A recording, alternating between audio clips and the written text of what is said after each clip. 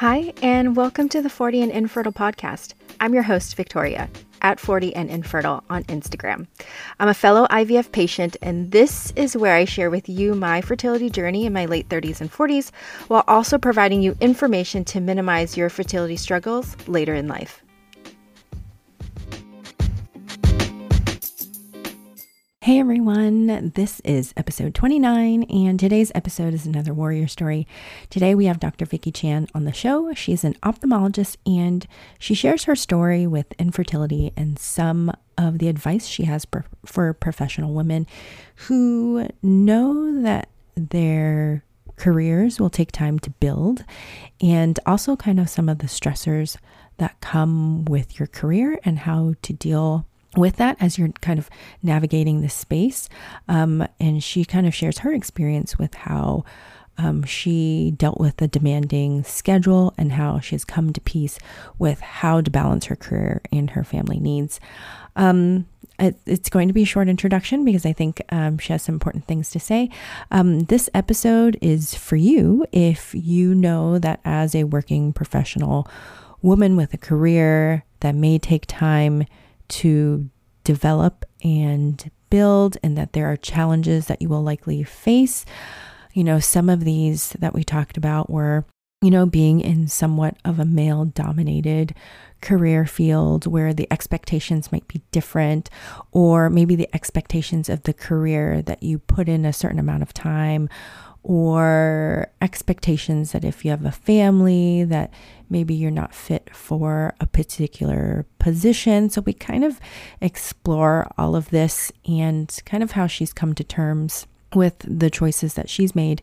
And so, like I said, I think it's a really great episode if this is something that is difficult that you have to navigate, and you can at least hear what one person's point of view who's kind of gone through it in a difficult position as a surgeon, and female surgeon, although fortunately in her field, it is less male dominated, at least in her program. So it kind of speaks to that. If you found value in this episode, I would love a 5-star review or written review on your favorite platform. Again, if there's any suggestions or anything like that, I'm always happy and open to receiving them so that I can review them for future episodes. So thank you so much for being here.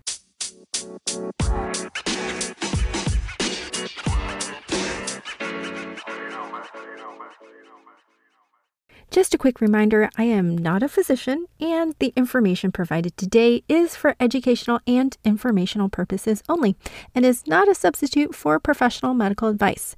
So make sure that you consult with your own fertility doctor before choosing any medical therapies that may affect your fertility. Unfortunately, every person's situation is unique, and it is vital that you discuss your own personal situation with your fertility doctor to decide what is the best course of action for you. Hey everyone, we're back with another episode, and today I'm so excited to have Dr. Vicki Chan here on the show to talk to us about her experience and her journey with infertility. And it's really interesting because, when we look at the data, 1 in 8 struggle with infertility, but when we drill down into physicians, the number drastically increases to 1 in 4, which is significant and worthy of discussion. So thank you so much, Dr. Vicki Chan, for being on here with us today. Thanks for having me. Yeah, so let's kind of start in the beginning, start with how you decided medicine was for you. Oh man, so I wish I had some amazing story, some life-altering event. But I mean, to be honest, I come from a traditional Chinese family. There are expectations there. My dad was a physician. I'm the oldest of 3. So it was almost I've always wanted to be a doctor. I don't know if I ever remembered a time where I wanted to be anything else, to be honest. So it was just ever since I can remember. I've kind of been on this track. Yeah. And so, because you're a surgeon, correct? Mm-hmm. Yes. Yeah. So training wise, you kind of knew, I don't know if you knew ahead of time that you wanted to be a surgeon, or did that kind of come up just later in medical school, or? That was definitely later. So that, I think when you're in a pre-med, for those of you who are out there, I don't think you really have a really, really good understanding of what medicine is and all the different specialties that are out there. So I really had no clue. My dad is an anesthesiologist. So he's the one next to the surgeon, right? He's the one that puts people to sleep, keeps them comfortable. And so growing up, I heard all these stories about all these crazy surgeons, just that stereotype, And so I actually thought I was not going to go into surgery because it was too hardcore. It was too intense. I did not want to be part of that culture. But, part of medical school is rotating through all the different specialties, and turns out I love surgery.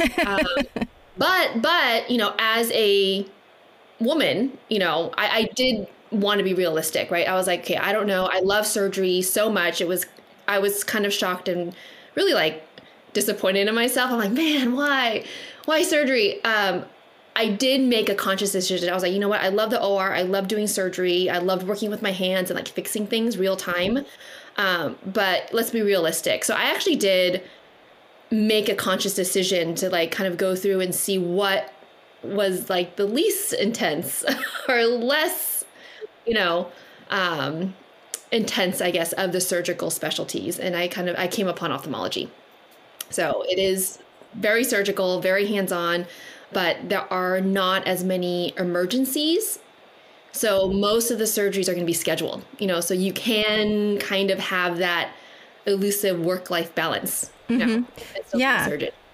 But yeah, so let's talk about that a little bit. When you were planning that, you kind of thought of lifestyle.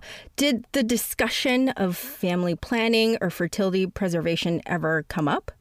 No. Yeah, well, my husband's also a physician.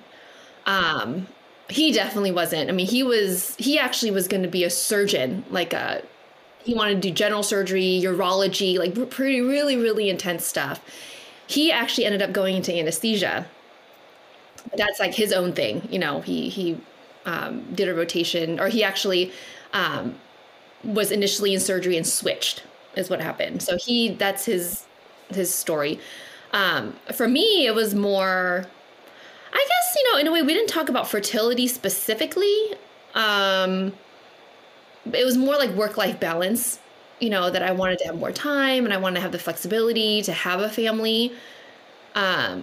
You just kind of take it for granted, that you can, like, oh, we'll have kids when we're ready. And a lot of it, and I look back and I think it's really funny because, we got married during training and there was a lot of discussion then, like, we can't get pregnant now. We can't do it, like, this is not a good time. Like, this would be a really, really bad time. So we spent a lot of energy not getting pregnant. Yeah.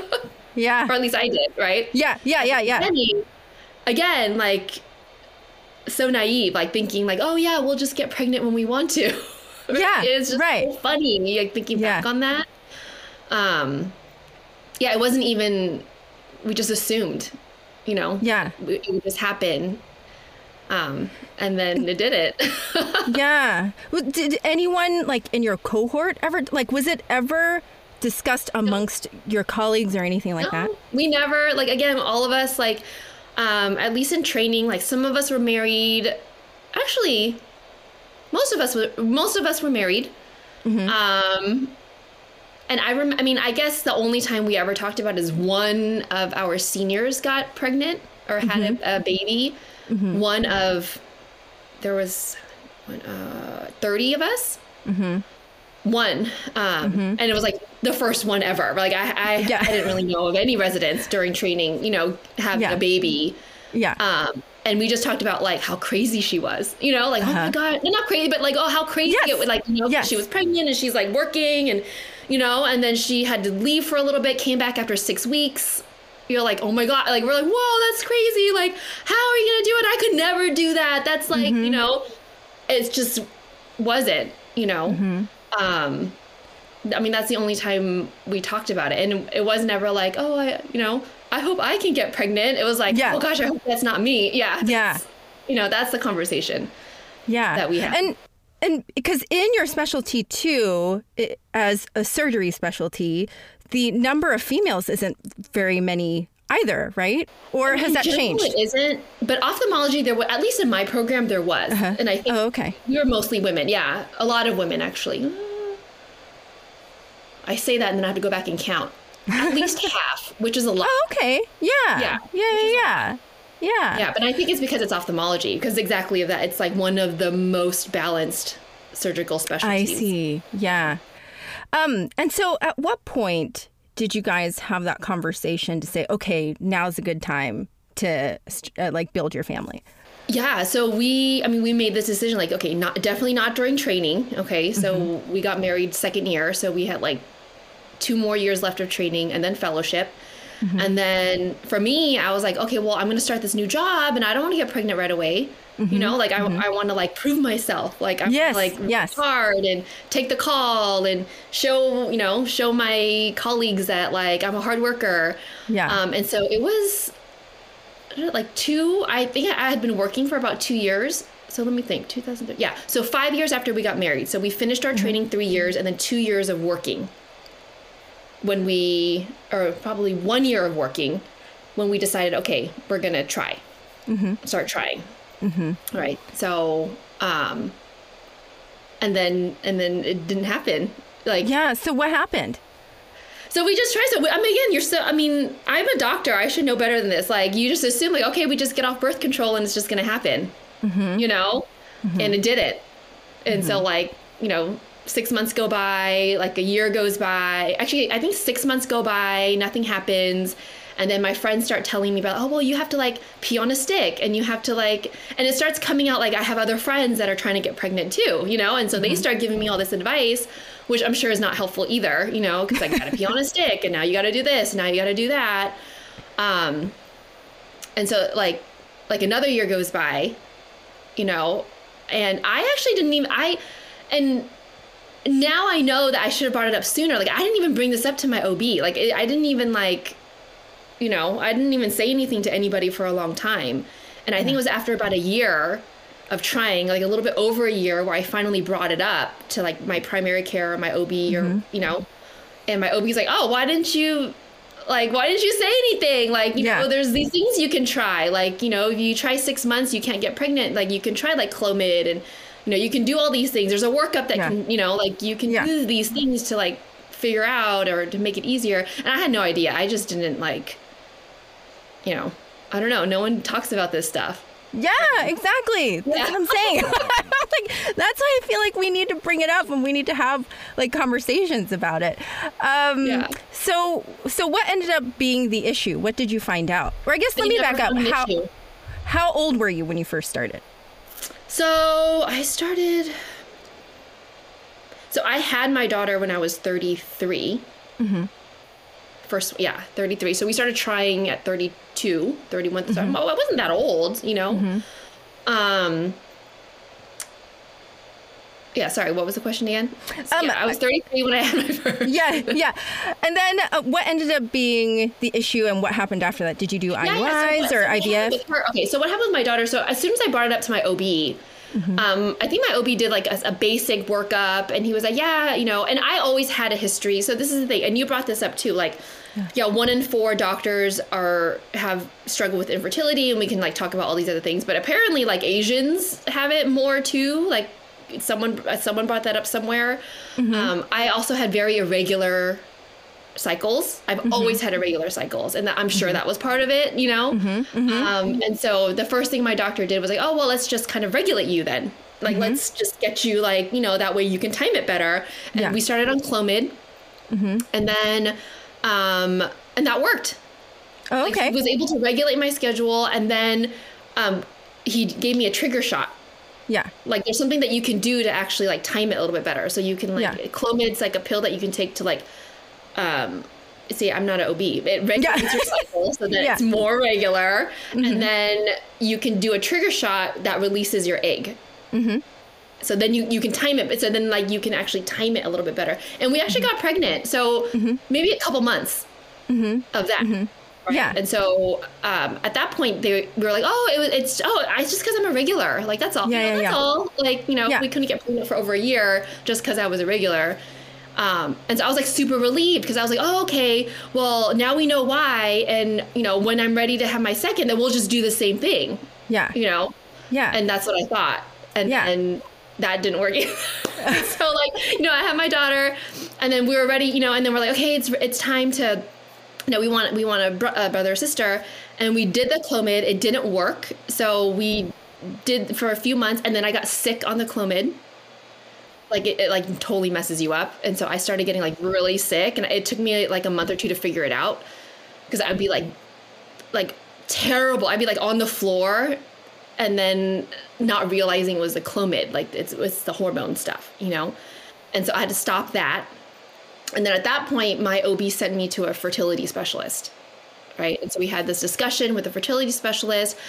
And then this is the whole thing too, because, you know, I'm supposed to be a hardworking physician, you know, and so I, you know, didn't feel comfortable telling my work that I was actively trying to get pregnant, you know? Yeah. And so I had to like go and see the specialist like first thing in the morning during lunch break, like, you know, after, there was like going back and forth and like, you know, and like I couldn't talk to anyone. Like no one could help me with my schedule. No one could, you know, like it was very kind of stressful and lonely at that time. And then at the same time, like I don't really want to talk to my friends and definitely not my parents because then it's all this pressure, right? Like, and it's like all this stuff. And so, yes, I was just like doing this on my own and we went through, so like Clomid wasn't working. I guess the next step was, I guess it's IUI.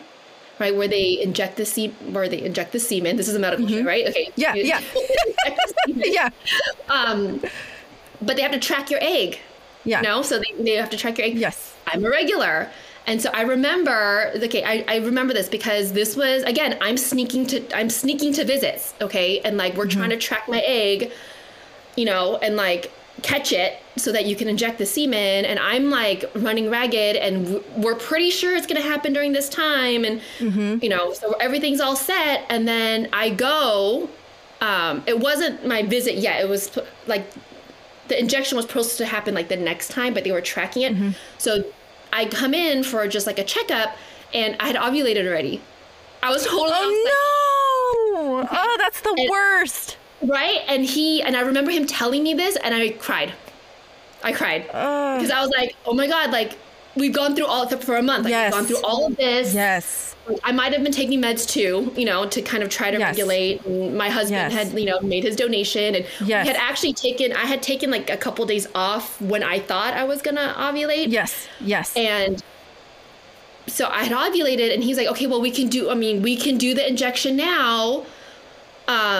Or you'll have to come back. Actually, he didn't offer it now. He's like, you can do it tomorrow. But I was operating the next day. Oh, right. And it's not like you can cancel all your cases. And I remember just like in the car, like, oh my God, like, do I cancel? Like, what do I say? Like, how do I justify canceling a day of patients who need surgery? And I, you know, and I just, so we didn't go through with it. You know, I operated, but it was really like, you know, traumatizing almost. And so I think there's like a certain protocol you go through. Like you're supposed to try IUI, right? You're supposed to try IUI before you go to IVF. And I just sat down with my doctor. I was like, I can't do that again. Like I can't, you know, like I can't you know, another IUI just because the scheduling is so hard and I'm so irregular. Like this can't. So we went to IVF pretty quick, I guess, you know. And that's how we got there. So did you do one IVF cycle? Yeah. So cycle meaning, so they harvested the eggs. I mean, this is a whole other thing too. Like when they actually looked at my ovaries, like at that time I was 34 or 35. Like I didn't have that many, you know, they look for your follicles. Yeah. So he's like, you don't really have that many to start with. Right. So he kind of warned me. He's like, maybe we'll need to do multiple. But they harvested the eggs. We didn't have that many. I think you're supposed to get at least 10 or something. We had less than 10, or there's like a certain number that they want, and we had fewer than that. So it was already disappointing.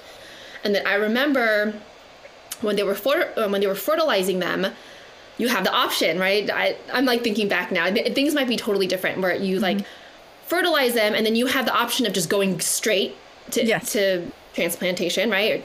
Or you take a minute and you actually do some testing, right? And then you have to skip that month. Okay. And so I, being the type A, I was like, no, we're testing them. Like, we need to test them. I need to make sure that they're okay before we transfer them.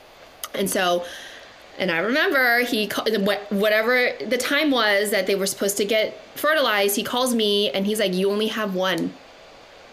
Like, the only one fertilized and is whatever. And so I don't, and, you know, we had this whole conversation, like, I don't think you should test it. I think you just go, right? Like, this is it. This is your one, you know, and more crying, right? You're like, oh my gosh, like all of this. And you don't even know if this one's good or not. Like, you know, and so that was going to happen. That was it. So we were going to transfer. And then he calls me a few hours later. It's like, oh, no, like 4 more, like 4 more came up, right? Like, so he's like, now what do you want to do? You know, and I think, so the problem was I think what it was in those 4 hours, like a decision had been made, because I think you're supposed to freeze them and then like test them. But like in that time frame, the hours are messed up, but in the time frame where I thought there was only one and more came up, there was some decision that was made where we could not freeze them to test them in the normal way. Yeah. So then he's like, okay, so either we just go forward with the transfer like we were going to do and not test them, or there's this other way to test them, which isn't the usual way that we test them, but we could test them this way. It's not the way we normally do it, but this is an option. Yeah. I was like, okay, let's do it that way. I mean, I'm totally butchering this, and people who are listening to this are like, what the hell are you talking about? But that's how I remember it. Okay, so like we couldn't test them the normal way, so we had to like test them quick. And then we went into the transfer, and the first one didn't take. So more crying, you know. I remember like we did the transfer and I didn't take any time off. I was like, you know, because that was like optional, right? Like, and I was in my car. I don't know if I was on call, but I got it in my car. You know, like I was leaving work. I don't remember it, like, but I got the call. Like, okay, your levels are not changing the way they should, and I don't think this one took. And just like in my car crying, you know, still nobody at work knows. Like no one knows, right? No, it's just me and my husband. And then we implanted the second one, and that one took. So that's our set now. Yeah. Yeah. So, I mean, there's like so much to process with all of this, right? Like, so, like, first, why do you think we don't talk about this? Like, I mean, even in medicine, I don't even know if like, you know, future physicians or, you know, new physicians know what the statistics are with infertility amongst the physician cohort. Why do you think we're not talking about it? I mean, I don't think there's anything like well, no, we are hiding it because, you know, like while I'm going through it, I'm not telling anybody because I don't, right? Because you don't even know if it's going to happen. Like, I remember I didn't even tell anybody until we were like really far along, you know, like, because you just never know, right? Because you've been through so much already up to that point. Like, you know better than to like get too excited too quick, you know? And so I think just that, like, we don't share it just because we don't, you know, we don't want to set ourselves or anyone else up for disappointment, you know? And so you don't talk about it. And then when you do talk about it, you're already pregnant, you know, and that's what you talk about. You don't talk about all the other stuff that happened before, you know, not that I would hide it, you know, if someone were to ask me, I would, but that's not the focus at that point. At that point, you're like, oh, you're pregnant and when's the shower and what's the, you know, like you don't focus on that other stuff. You know, it's not like, oh, by the way, let me tell you how I got here. Yeah. You know, no one asks about that. Yeah. So, I mean, I think that's just how it is. Yeah. You know? And I think it's my own opinion, which like doesn't necessarily matter all that much, but I really think that like we as a greater whole should have like with our primary care doctors, like more discussion about fertility in general. Like we do such a good job, like you said earlier, about preventing pregnancy, like all the work that goes into preventing pregnancy. We don't have that conversation like, hey, your fertility can change starting at this age, or doing like, you know, we do screening for STIs and cancer and things like that, but we don't screen for fertility at all. And then, you know, like someone like you becomes this shocker when you're ready to try and conceive, and then you're like, oh my gosh, wait, there's something wrong. And then all these emotions come along with it. You know what I mean? Yeah, I think it's hard because you just never know, right? Like, so for example, because of what I went through, I had a really good friend so we're the same age, and she wasn't married yet. And she, again, seeing what I went through, she's like, oh my God, like, I'm almost 40 and I'm not married. I mean, should I? Right? And we went together to my fertility doctor and had the whole conversation. She actually went through it. She went through whatever the treatments, and she harvested some eggs and froze them, like in preparation. Yeah. And then she met her husband, got married, and they got pregnant like that. So it's like, you don't know, right? Like, yeah.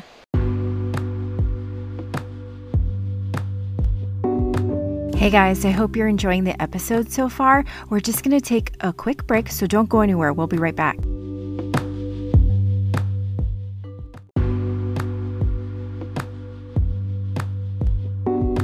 And now, back to our episode. And I think a lot of it too, like as physicians, you don't want to make a problem out of something that's not going to be a problem. You know, because like for her, has she not, I mean, she would have been fine. Like she, yes. You know what I'm saying? Yeah. So if she went through all that stress, I mean, not for nothing, but you know, but I think that's the problem, right? So I think as a physician also, I see it as well. Again, I'm not an OB-GYN. I don't know. Yeah. But at the same time, I see that like you don't want to make a problem out of something that may not be a problem. You know, you don't want to stress out that woman, you know, like bring up all these things. But I do think we do need to talk about it more in that when I was initially struggling, right? Who could I have talked to, or what could have happened then? You know, like, you know, had my PCP brought it up, or had I known somebody, you know, yeah. And you had this really great post, and that's kind of what prompted me to reach out to you too about, and you kind of spoke to this earlier too, about how lonely that process is and how you felt like you were kind of suffering in silence, that sort of thing. So how did you get through that? Like, what did you do to kind of help yourself through that process? Because it's a lot to take on your own, you know?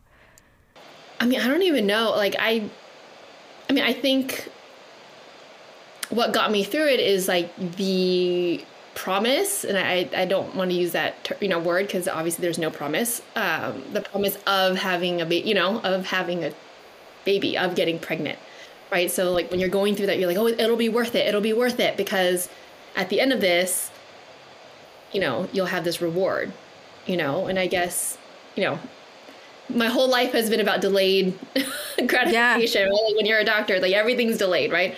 So this is just another one of those things, I guess, you know. But I do think, and this might be weird, is, I mean, when we started IVF, it made it easier. I think what was really hard about a lot of it was the uncertainty, you know, just because you just never knew, you know, like I peed on a stick and I don't know, is my period going to come? Is it not? Like, do we do the right things? I don't know. Like, when did I ovulate? No idea, right? But when we were in IVF, it was, to me, mentally it was easier because it's like, okay, this is what's going to happen. Like this day, and you could actually schedule it as crazy that, like, you know, you can schedule it like, okay, you're going to take the shots until this day, and then this is when the harvesting is going to be, and then you're going to start, you know, like it's very regimented, and that was helpful to me because I knew what to expect.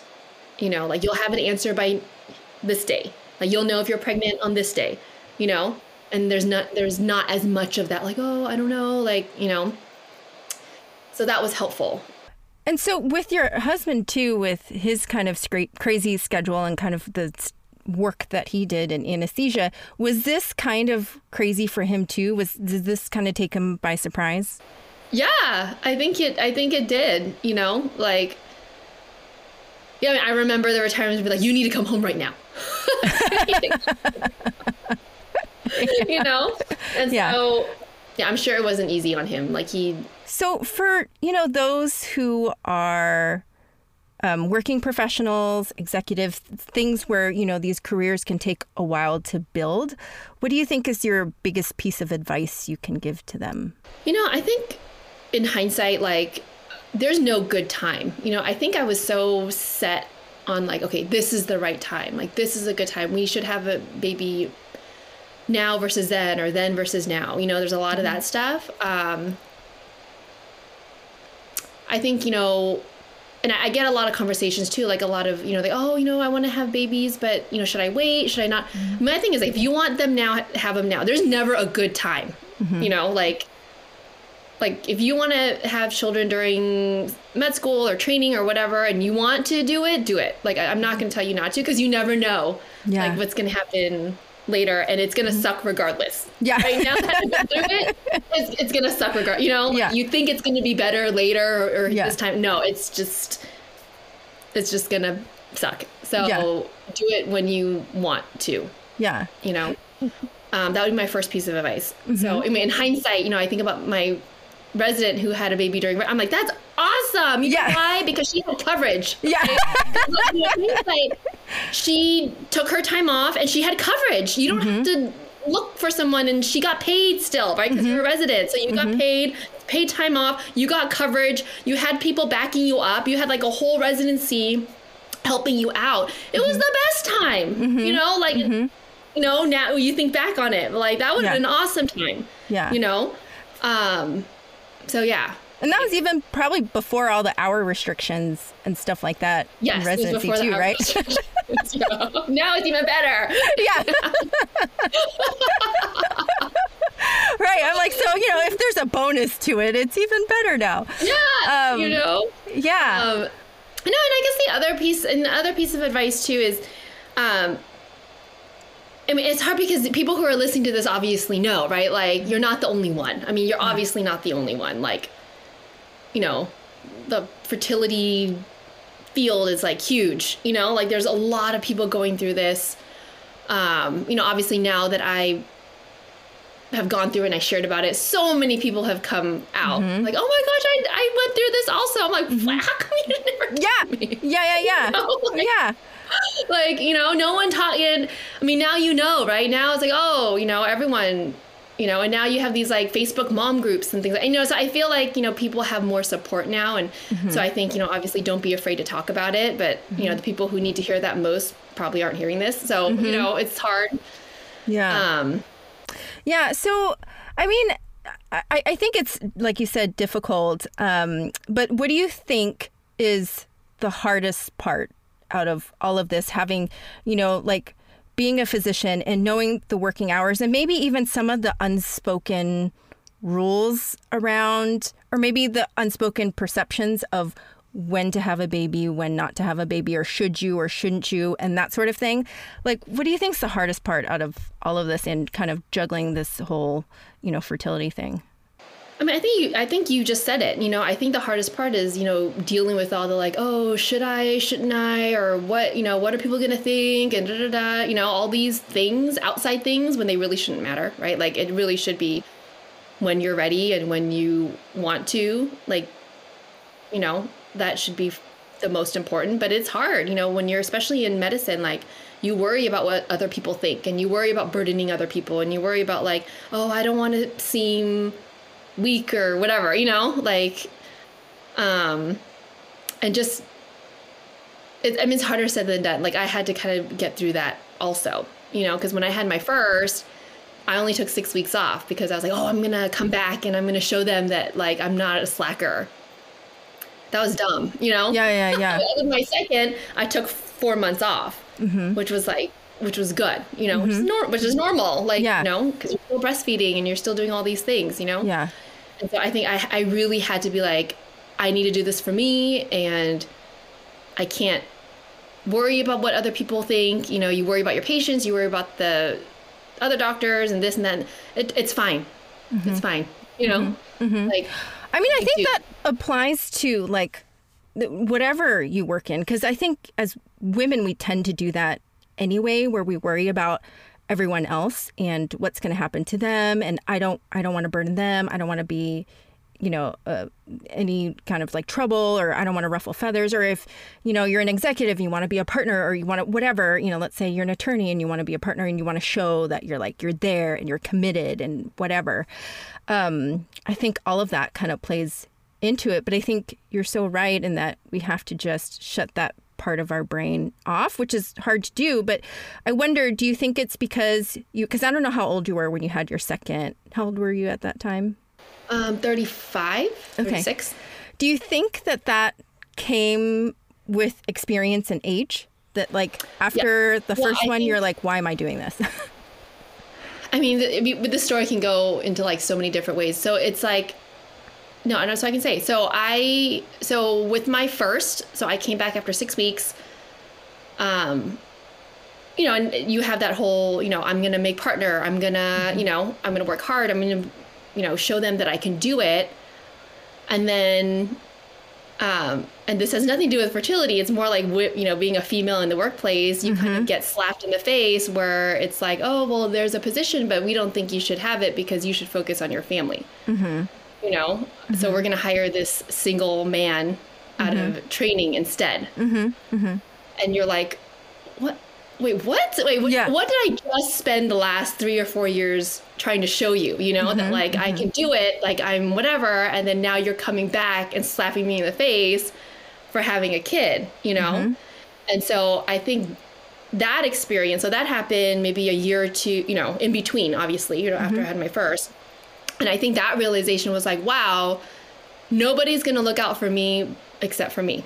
Like I can do all this stuff at work. I can do all these things. But in the end, like it's my family and my life, and I made these sacrifices for work, but work doesn't care. Right. I mean, your work doesn't care. They'll replace you in a heartbeat, honestly. Like I'm sorry to say. Like, no, it's true. Replace you in a heartbeat, and I think that was my realization because, when we got pregnant with my second and that had happened, I was like, you know what? They don't care. Like, why am I busting my butt? Like, why am I coming back after 6 weeks? No, I'm gonna take 4 months, and do what I need to do, and they'll do what they need to do. And I just made that decision. It's like, okay, yeah. Well, I mean, like, I know one physician, she had twins and she went back to work 2 weeks after having twins by C-section. And I was just oh my God. I know. I was like, oh my gosh. What? She's like, well, there's patients. And I'm like, oh my gosh. I'm like, that is right? So hard. Yeah. I know. Do you think it's better now than when you were having kids? Do you think that the conversation has changed around women in the workplace or having children or that perceived pressure of having to prove yourself? Or do you think that that's still very much the same? I don't know. I mean, because when I had my kids, even then, like everyone was happy for me, there wasn't that like outright, I didn't feel it to my face, but it came back in that other way, and so I don't know. Yeah, I'm sure, it's very taboo to say anything bad, Yes. Right. But I mean, you hear then it's that way now, but it comes back in other ways. And I don't know if it's better because in a way, I've kind of like checked out of that. I'm like, I'm a per diem now. I work. So when I took my 4 months off, they hired somebody else and they cut my hours. So I became part-time. I didn't want to be part-time at the time, but I became part-time. And in hindsight, it was the best thing ever because now I definitely have my work-life balance, And so I've kind of checked out. Like, I'm not climbing the ladder. I don't want to be partner. I'm just good, like, working part-time, hanging out with my kids, like, So I'm not in that politics anymore, which is awesome. Yes. Yeah. Yes. Because that's a whole other thing, too. Being like office politics is a whole other thing. Yeah. But what do you think drives the 1 in 4 in physicians? Do you think it's just people are waiting longer, or do you think it's the stress? I know there's a combination. Yeah, I think it's a combination. I think, we're older by the time we start trying. Like I went straight through, and I was still 32, by the time. So I would have been, had we started right away, I'd been 31. So you're still technically a little bit older, right? And then on top of that, you're talking about like years and years of like poor sleep, poor diet, stress, yeah. I mean, it's probably a combination of all of that stuff. And I'm hearing, and I don't know if this is true or not, because obviously I'm not directly in that circle, but I'm hearing that there's conversations now that are happening to some of these like med students and maybe, first year residents or interns about maybe egg freezing and fertility preservation and stuff like that. How do you feel about that? And do you kind of wish that conversation happened for you when you were younger? I don't know, because just like I said with my friend who like went through all of that and didn't end up needing it, it's a lot of extra cost and time and stress there too, I don't know, if, would that have been better, or would it have been better had I, if I could have been more open about it at the time? Yeah. Would that have just been helpful, or if I had someone to talk to at the time? Yeah. I don't know. Yeah. Because I wonder if something like that at least would start the conversation and make the topic a little safer to broach. You know what I mean? Yeah. Like if it's like if you talk to a big crowd of people and you just bring it up and say, look, these are the concerns that potentially can happen in the future for physicians or whoever, any other professional that, might take time to build their career.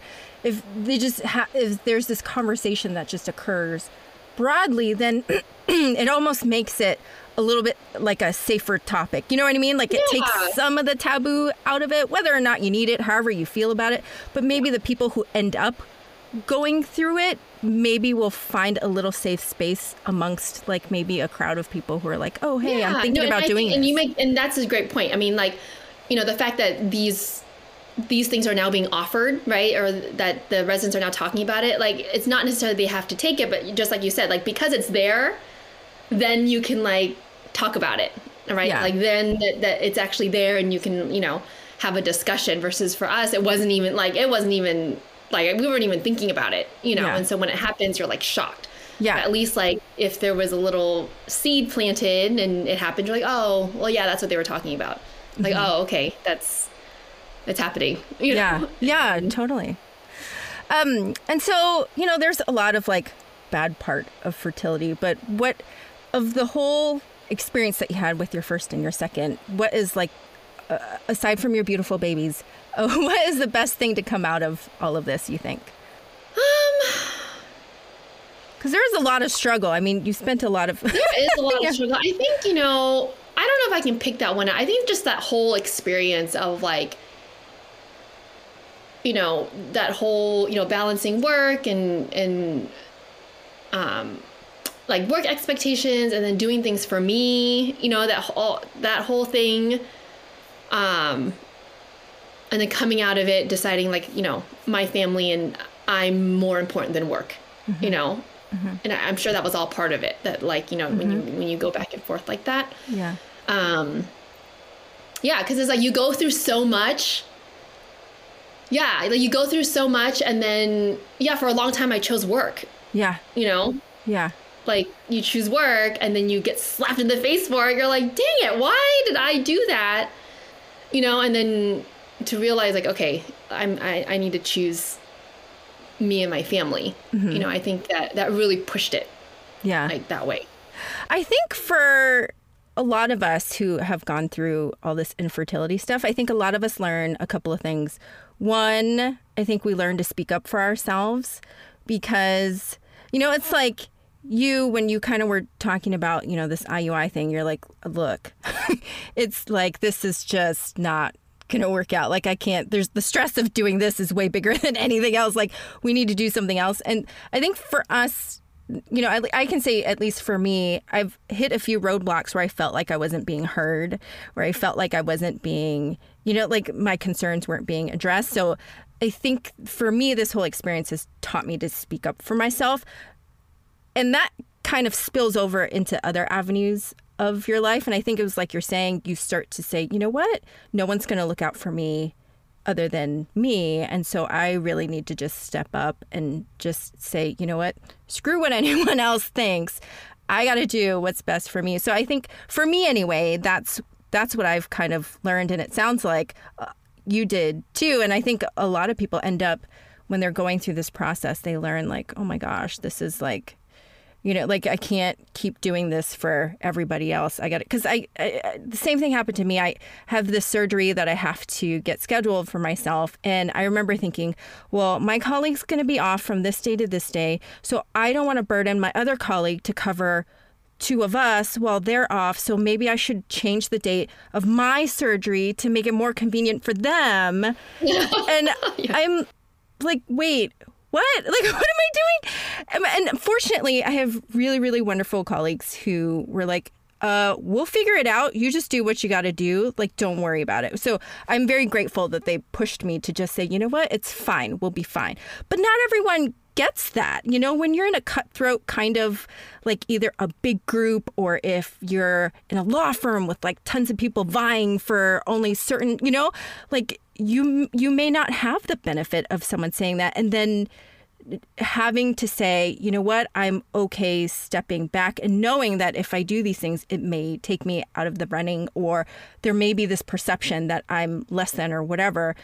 But, even when you hustled and you came back, it didn't happen, like you said, initially within the first few weeks, which is when you would think it would happen. It was like years later when they were like thinking about, these partnerships and stuff like that. They're like, well, you're still probably not the best. It's like, oh my gosh, like earth shattered.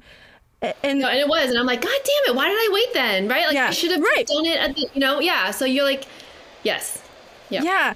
And so I'm just like, I feel like it's so hard on so many different levels. And a lot of us got here because we waited, because we wanted to do all these things first. But I think it's nice to have the perspective of someone who's been through it and could look back, with hindsight being 20/20, obviously. And that actually works because you're an ophthalmologist.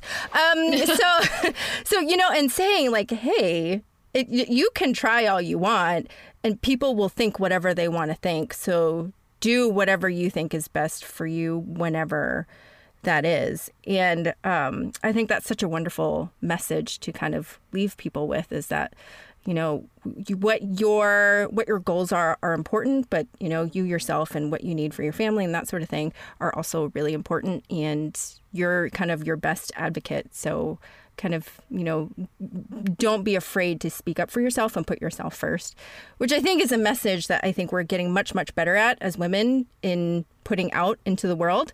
So, I mean, I know this is primarily a fertility podcast, but I think the two really do. There's like crossover, It is. And it goes the other way too, because obviously I've gone the one way, right? Like I've gone like I go part-time.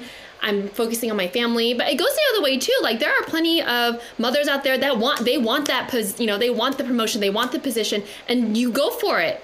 Yeah. Yes. If I were that person and they did that to me, heck, I would have like raised hell, right? Yes. Like it would be like this is what I did and this is how I've shown you, and how dare you say that to me?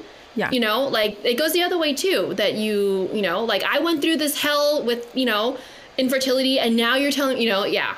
I mean, it goes that way. It goes that way too. Yeah. That you fight for what you want. Yeah. And I think too, and I don't like saying this either because there's no guarantee, as you pointed out. Like I did this post the other day. I said there is certainty in uncertainty, because like you can be certain that there is uncertainty in fertility. And I think that if you choose to wait to have children too, that's okay. Also, just be aware of what the statistics are, and be aware that, there are things you could do for fertility preservation, but there's no guarantee that works. But also, you're not obligated to have kids when everyone else has kids either. Yeah. Or if you choose to have kids. So I'm like, I do think that there's like a lot of conversation to be had with all of that too. So, but I want to thank you so much for coming on and sharing your experience and all your knowledge with what it's like to be a physician and kind of going through all this. I'm hoping that all the future physicians and current physicians that hear this can take from your experience and hopefully have a much better experience than you did, or anyone else who's struggling. Yeah, it's so important to talk about. So thanks for having me. Yeah, thanks so much for being here. And if people need to connect with you or want to follow you, because you have this really lovely Instagram account that I love watching. I'm like, I don't want to be like a weirdo, but I'm just like, oh my gosh, I've been watching your reels and they're just so entertaining. I love them. So if they want to find you or connect with you, how do they do that? Yeah, so, I'm pretty much all over social media. So Instagram is a good place. So Vicky Chan MD, so just my name. I'm also on TikTok under the same handle. Yeah, those are probably the two best places to check me out. Well, thanks so much for being here. Yes, thank you. Thanks. Bye. I want to thank you for tuning in today. I hope you found today's episode helpful. If you want a question or topic covered in future episodes, please feel free to reach out to me on Instagram at 40andinfertile. Make sure you hit the subscribe button for alerts and new episodes, and I hope to see you back again soon.